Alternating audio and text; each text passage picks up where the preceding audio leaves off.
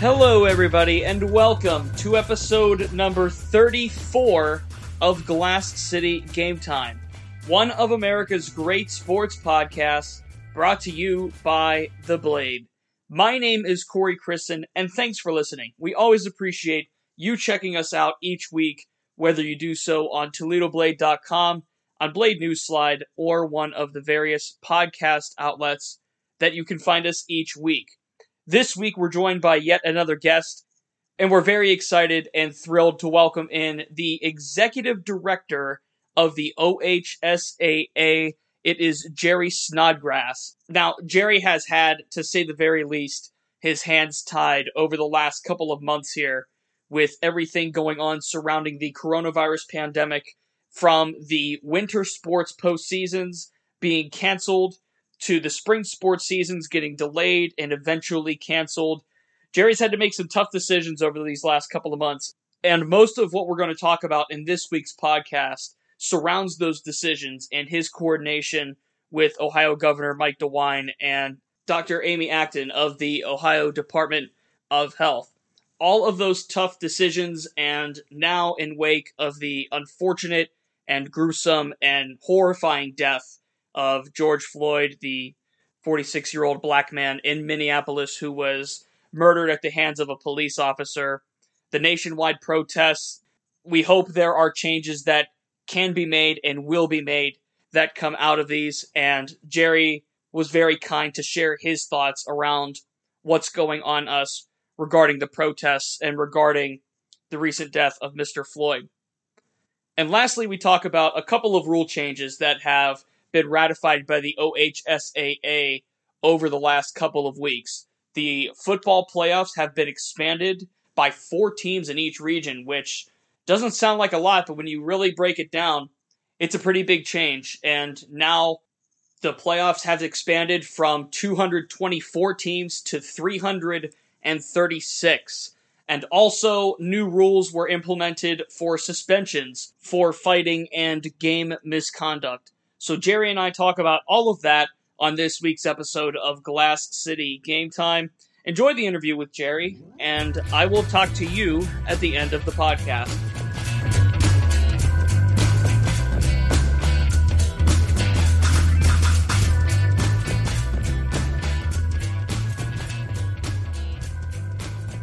In lieu of the events that's really encapsulated us over the previous 5 and 6 months now, between the coronavirus pandemic and now the nationwide protests over the killing of George Floyd, I'm sure you've been equally busy with a lot of different stuff and your hands are very tied.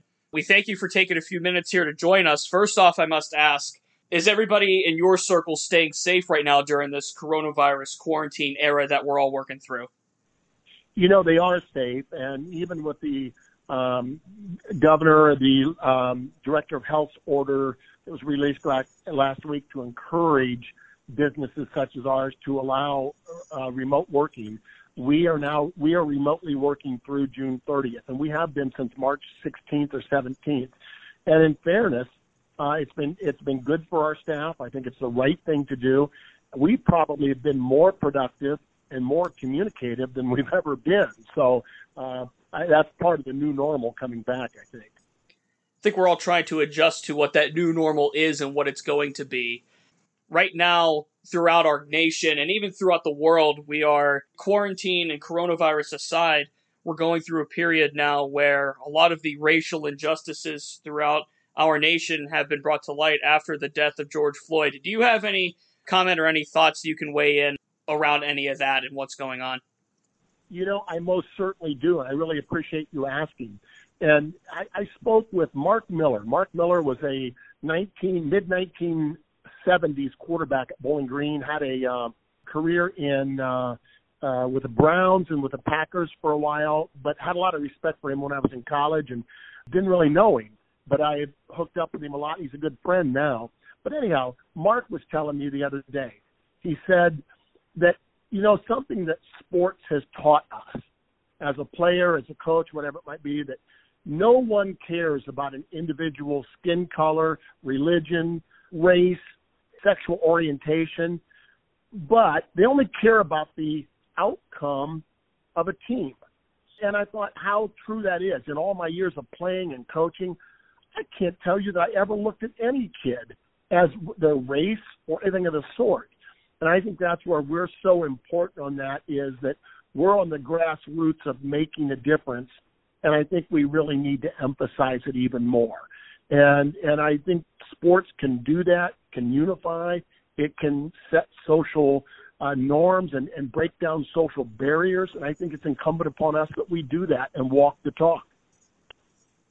And you being an administrator at the high school level and working so closely with high school athletics, clearly things need to change, and clearly change needs to actually happen. But what role can the OHSAA play in working with these school systems that maybe some of their students and their families do face these daily challenges of racial injustice and of prejudice? How can the OHSAA implement their voice into the schools to make that quality of life better for those that are facing those challenges? You know, despite all the challenges that we face, you know, with the pandemic, with the social issues that we have going on, I don't think I've ever been more excited to be part of an organization to help make change. And I think step number one of what you're asking, I think the first thing is to acknowledge that there indeed is a problem. And I think that's really where we're going to have to walk the talk. And why I'm saying that, for us or for anyone to believe that the students or the kids, however you want to call it, in downtown Toledo have the same opportunities and that somebody does in one of the suburbs of Columbus, we're wrong if we don't acknowledge that they don't have. They don't have the same opportunities. And I think when it comes into making regulations, rules, which we are a body that does that, that's what we're to do. We have got to start recognizing that better. We need to listen. And I'd love to tell you that we listen now. And we do, but we need to do it better. And I think that's what this has brought out. And I've never been more excited to be part of something that will make that change even more so. We're all hopeful that real change, I'm not just talking about change, but real change across the country can come from what's gone on and transpired over the last week and a half here. Jerry, as I mentioned, over the last couple of months here, you've been a very busy man with regards to the coronavirus pandemic. And you have worked very closely with Governor DeWine regarding how high school sports is going to carry on and how it has and will carry on. For the fact of that matter, throughout the spring and the summer, the OHSAA canceled spring sports and had a no-contact period in effect until May 3rd. That was the initial announcement back on April 21st. And as we all know now, the schools remained closed. No schools equals no sports. And, you know, here we are in June now with what would have been that spring season behind us. Kind of walk me through that, working with the governor and working with the state of Ohio to coordinate that plan. And I'm sure that was a very fluid situation to get even the winter sports and the playoffs to get those wrapped up, and then even the spring season to, whether it was going to get going or not. One of the easiest things I could say is we did not cancel spring sports. We did not cancel our winter tournaments that didn't get played. The coronavirus did. A pandemic did, something that none of us had counted for. But at the same time, no, the decision had to be made to do it. And that decision rested with me, and it rested in all of the facts and information that I had.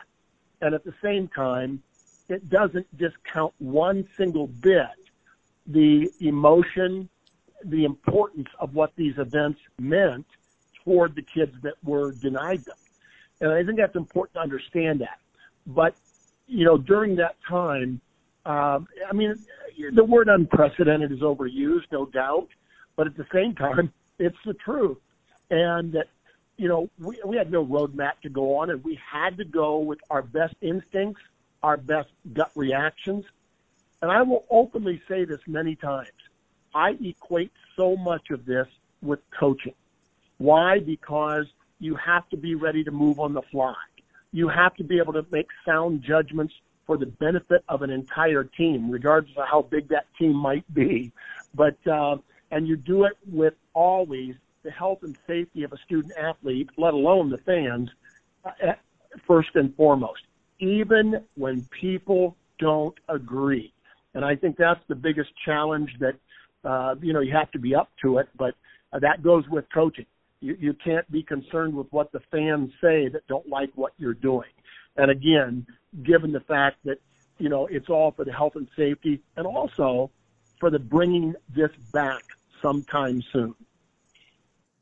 Health and safety, I feel, are the number 1 and 1A priorities that everybody, not just in the state of Ohio, but, whether it's the Michigan High School Athletic Association or Alaska, wherever it is, that's been the forefront of all of these talks. So with that said, we know Governor DeWine is a big sports fan. We know that Governor DeWine wanted to walk that water of having the people do what they feel they need to and feel like they should versus, okay, how can we get back to that thing of normalcy in the most efficient and the safest way possible? Can you share some of the details of those conversations you maybe had with Governor DeWine or even Dr. Amy Acton about how the OHSAA could and maybe should proceed with the spring sports? Probably the most identifiable issue that I faced in the discussion with them goes back to the winter sports. And on Tuesday, March 10th, I have that date burnt in my mind. That on Tuesday, March 10th, I received a call from the governor, and he informed me that he, in his office, was the state superintendent of schools and the state director of the Department of Health, Dr. Amy Acton. So I knew this was a pretty serious call, and I knew things were starting to get testy because things were moving so rapidly with the spread of the virus. But I still thought we'd get through the week, and through the week meant getting through our state tournaments, for the winter sports. And the governor told me on the phone, we were in our regional basketball tournaments, and the governor said, I am recommending, and I'm going to stress that word, he recommended, I am recommending that you continue with your winter sports, but with no fans. And he quickly corrected that to say parents only.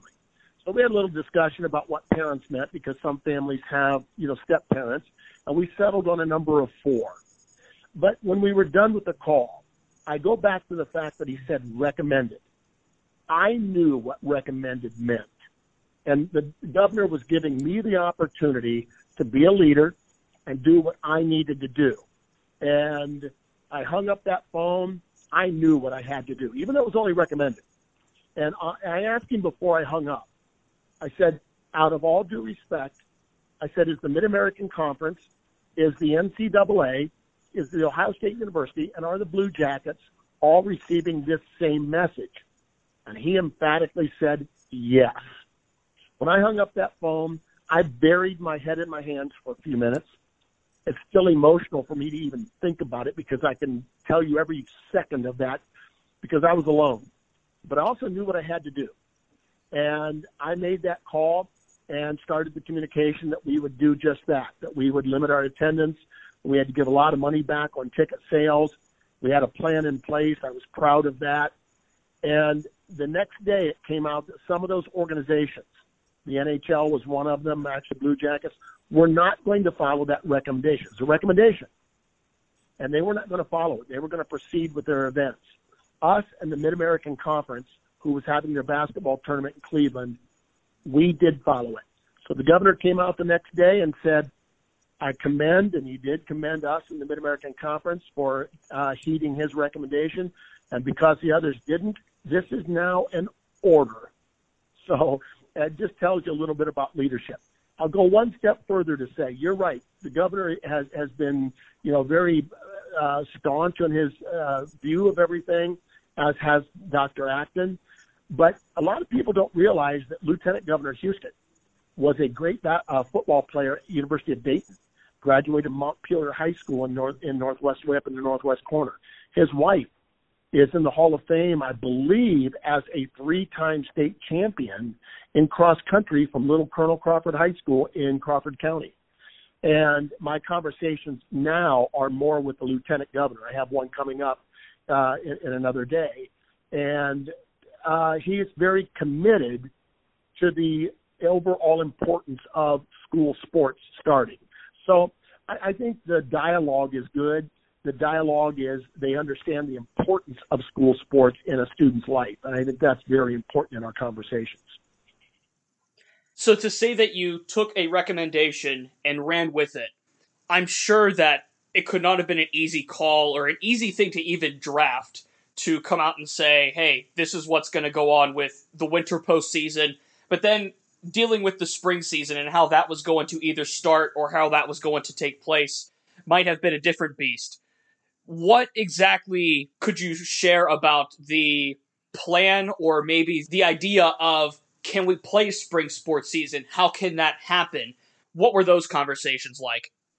Yeah, very, very good question, because we, from the onset, I'm asked many times, even now, what's the drop dead date for a decision for fall sports? And I always say, we did not have drop dead dates. We had alternate plans. And I think that's important for that. We did that in the spring. We knew at the start of our spring seasons, because we just ended the winter, of canceling those, or at least postponing them at the time. And we did postpone for quite a while. But with the spring sports, we had them on hold. And a lot of people accused me of false hope to our kids. You need to quit doing this. No, it wasn't false hope at all. We wanted these events to go on. We didn't know. It's easy for us as Monday morning quarterbacks to look backward and say, well, hey, if we'd only known then or whatever. But it was so rapidly changing that we kept every alternative open. Everything down to, even if we could have a 2-week season while school was still in session, we would have done it. So we didn't want to lock ourselves into, doing it just because the way we've always done it. I told our staff from day one, do not let our regulations lock us into doing what is right. And we can always change a regulation if it's for the right reason. So we held on to every hope possible. And it was a very, very tough day when the governor announced that schools would be closed for the remainder of the year. And it wasn't just because kids were not sitting in a classroom. Kids were learning remotely, albeit some better than others. But that wasn't the reason. The reason was buses were not available for transportation, let alone drivers. Umpires whose average age is 53 years old, or 53 plus. We weren't sure how many umpires we could get in a normal situation. School facilities, even though local health departments and schools had the decision to do it, I can just tell you that schools would not make their facilities available. So we had to make that collective input, using that collective input, and make decisions for the benefit of everyone. And when you think about it, even if School A would have made their facilities available, well, they're scheduled to play School B may not have been. So there were all these different things that played into those tough decisions. And knowing full well when we made those tough decisions, we're the target for attack because we didn't care and all this other stuff. But that just goes with leadership positions and making tough decisions. You used the football analogy in Monday Morning Quarterback, so I'll use one. This was very much not a Hail Mary scenario. It was more of a RPO. You got to keep your different doors open. You got to keep your different options open. I feel like the fall sports season is going to be a whole different beast, and maybe that'll be something that you guys are contingently planning on. What stuck out to me about what you just said was that you had plans in place potentially to play 2-week-long seasons. Now, I know the fall might be something a little bit different because there's this thing in Ohio called football, which is, the king of kings. I'm not saying that would maybe carry on into the fall, but have you guys started to think about what could potentially happen in the fall?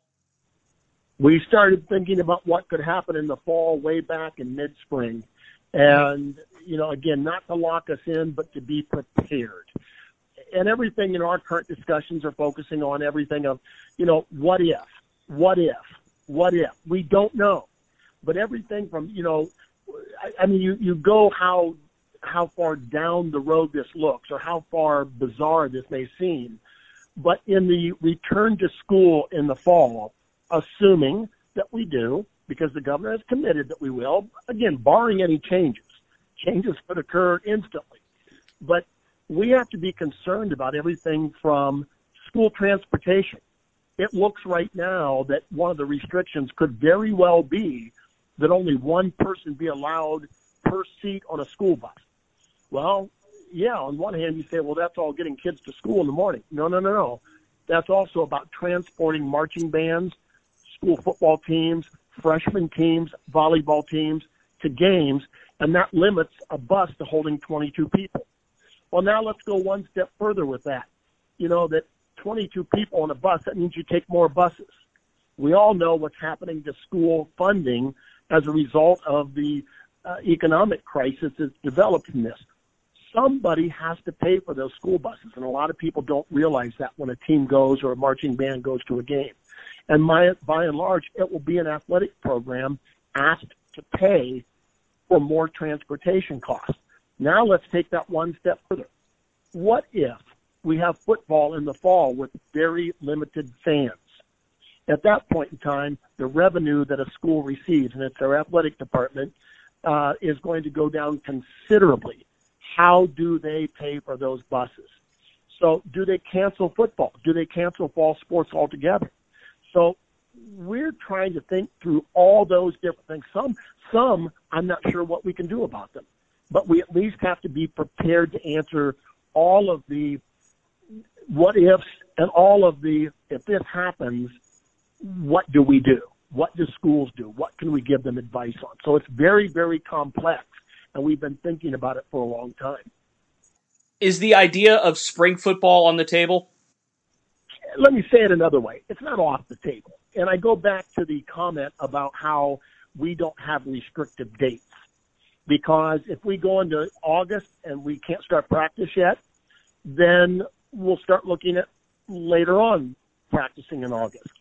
And if we get to the end of August and we still haven't practiced, we'll look at other alternatives at that point, including possibly, and I emphasize, possibly a shortened season. So that becomes an issue. So if we get partway into the season or later in the season and we can't play at all, I wouldn't rule it out. I wouldn't rule it out at all. And I think that's the flexibility has got to be there rather than saying, even right now, I'm not going to go out on a limb and say we are starting practice on August 1. I'm hopeful, I'm confident, I'm optimistic, but I also don't want to retract that statement. So we're hopeful that we will, but we will be prepared if we can't. Couple of rule changes here that have come across the way within the last few weeks here. And on May 20th, the board of directors approved, once football season does start, there is a expansion of the playoffs. In each region, the playoff bracket goes from 8 to 12, and the seedings change. And now the total of high school football playoff teams jumps from 224 to 336. What were some of the reasonings behind the expansion, and what can you share about the steps? Because it was a unanimous vote, 9-0. What were some of the steps in getting that number adjusted correctly, or maybe even just getting it set to what you guys feel comfortable doing? Well, keep in mind, I think with our governance structure, our board of directors, who are elected members from our schools, representing every area of the state and every size of school in the state, are the ones that make that determination. So, if it's not good, if they vet that carefully and realize it's not the best situation, then they probably wouldn't approve it. So, but they did approve it. They approved it unanimously. So, one, I would say that our board of directors that governs us and represents our schools do believe that it's the best possible. It is a good solution, a good situation. So, given that, the other parts of that are football is the only sport that does not currently allow every single school into the football playoff, into its postseason tournament. And there's a lot of reasons for that. It's pretty difficult to do that when we have a lot of leagues that have 10 teams. We can't add another game to the schedule. It's very difficult to do that, very difficult to shorten the 10-game schedule. So this just expands the opportunities for more schools to get it. You look at Clyde High School. Clyde High School was an 8th seed last year, barely got in, and won the state title. So this just expands the opportunities. People talk about it cheapening the state championship. Hey, listen, when we went to 7 divisions from 6, I didn't hear any person ever holding up that trophy and saying, I wish, this is a cheaper trophy. It's not at all. So it just expands the opportunities for everyone. And also in that May 20th meeting, the OHSAA approved a measure by increasing suspension lengths for ejections, for fighting, and for misconduct, and it essentially doubles the penalty depending on the sport. Can you explain exactly what the changes were and what we can expect in the rulebook going forward on that? Yes, primarily, we've seen an uptick in aggressive behaviors / fighting in sporting events.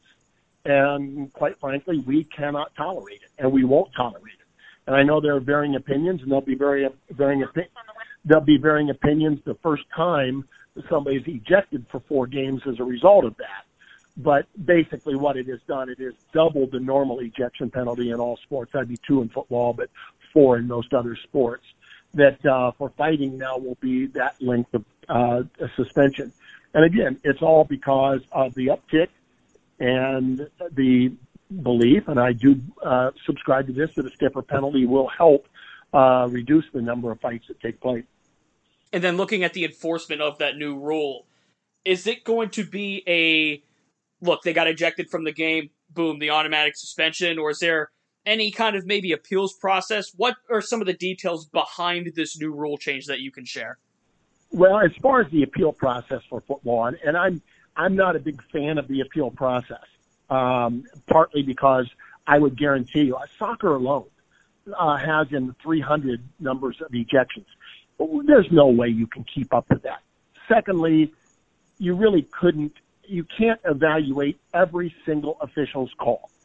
Thirdly, we don't have the resources electronically that the NFL does or the NBA or anything else that has multiple cameras at every site in the proper locations. It's just not feasible. So when you look at the one in football on targeting that was updated to allow for video replay or appeal, there were, I believe, only 15 of them last year that were ejections. And of the 15, upon we review them, even though we wouldn't overturn them. We still review them, and I believe it was like 12 of the 15 after reviewing them internally probably were not correct. I think some of that has to do a little bit of the vague language within the rule itself. So it felt that was very feasible to do that for that particular sport. We're going to have to hold the ground on everybody else wanting appeals reviewed and video evidence, because it's not going to happen, at least in the present time. We appreciate your time. I know you've, again, been a very busy individual over these last few months here for a number of reasons. So the 20 or so minutes that you took here to join me is much appreciated. Thank you so much for sharing the insight and for sharing your knowledge. And we hope to chat with you pretty soon here. Thank you very much. And I look forward to you being part of bringing this all back. We recognize the importance of it. You're part of making it so important, and we shouldn't apologize for that. Now it's our job together to help get it back. So thank you. 100% agree, Jerry. Thank you again. You bet.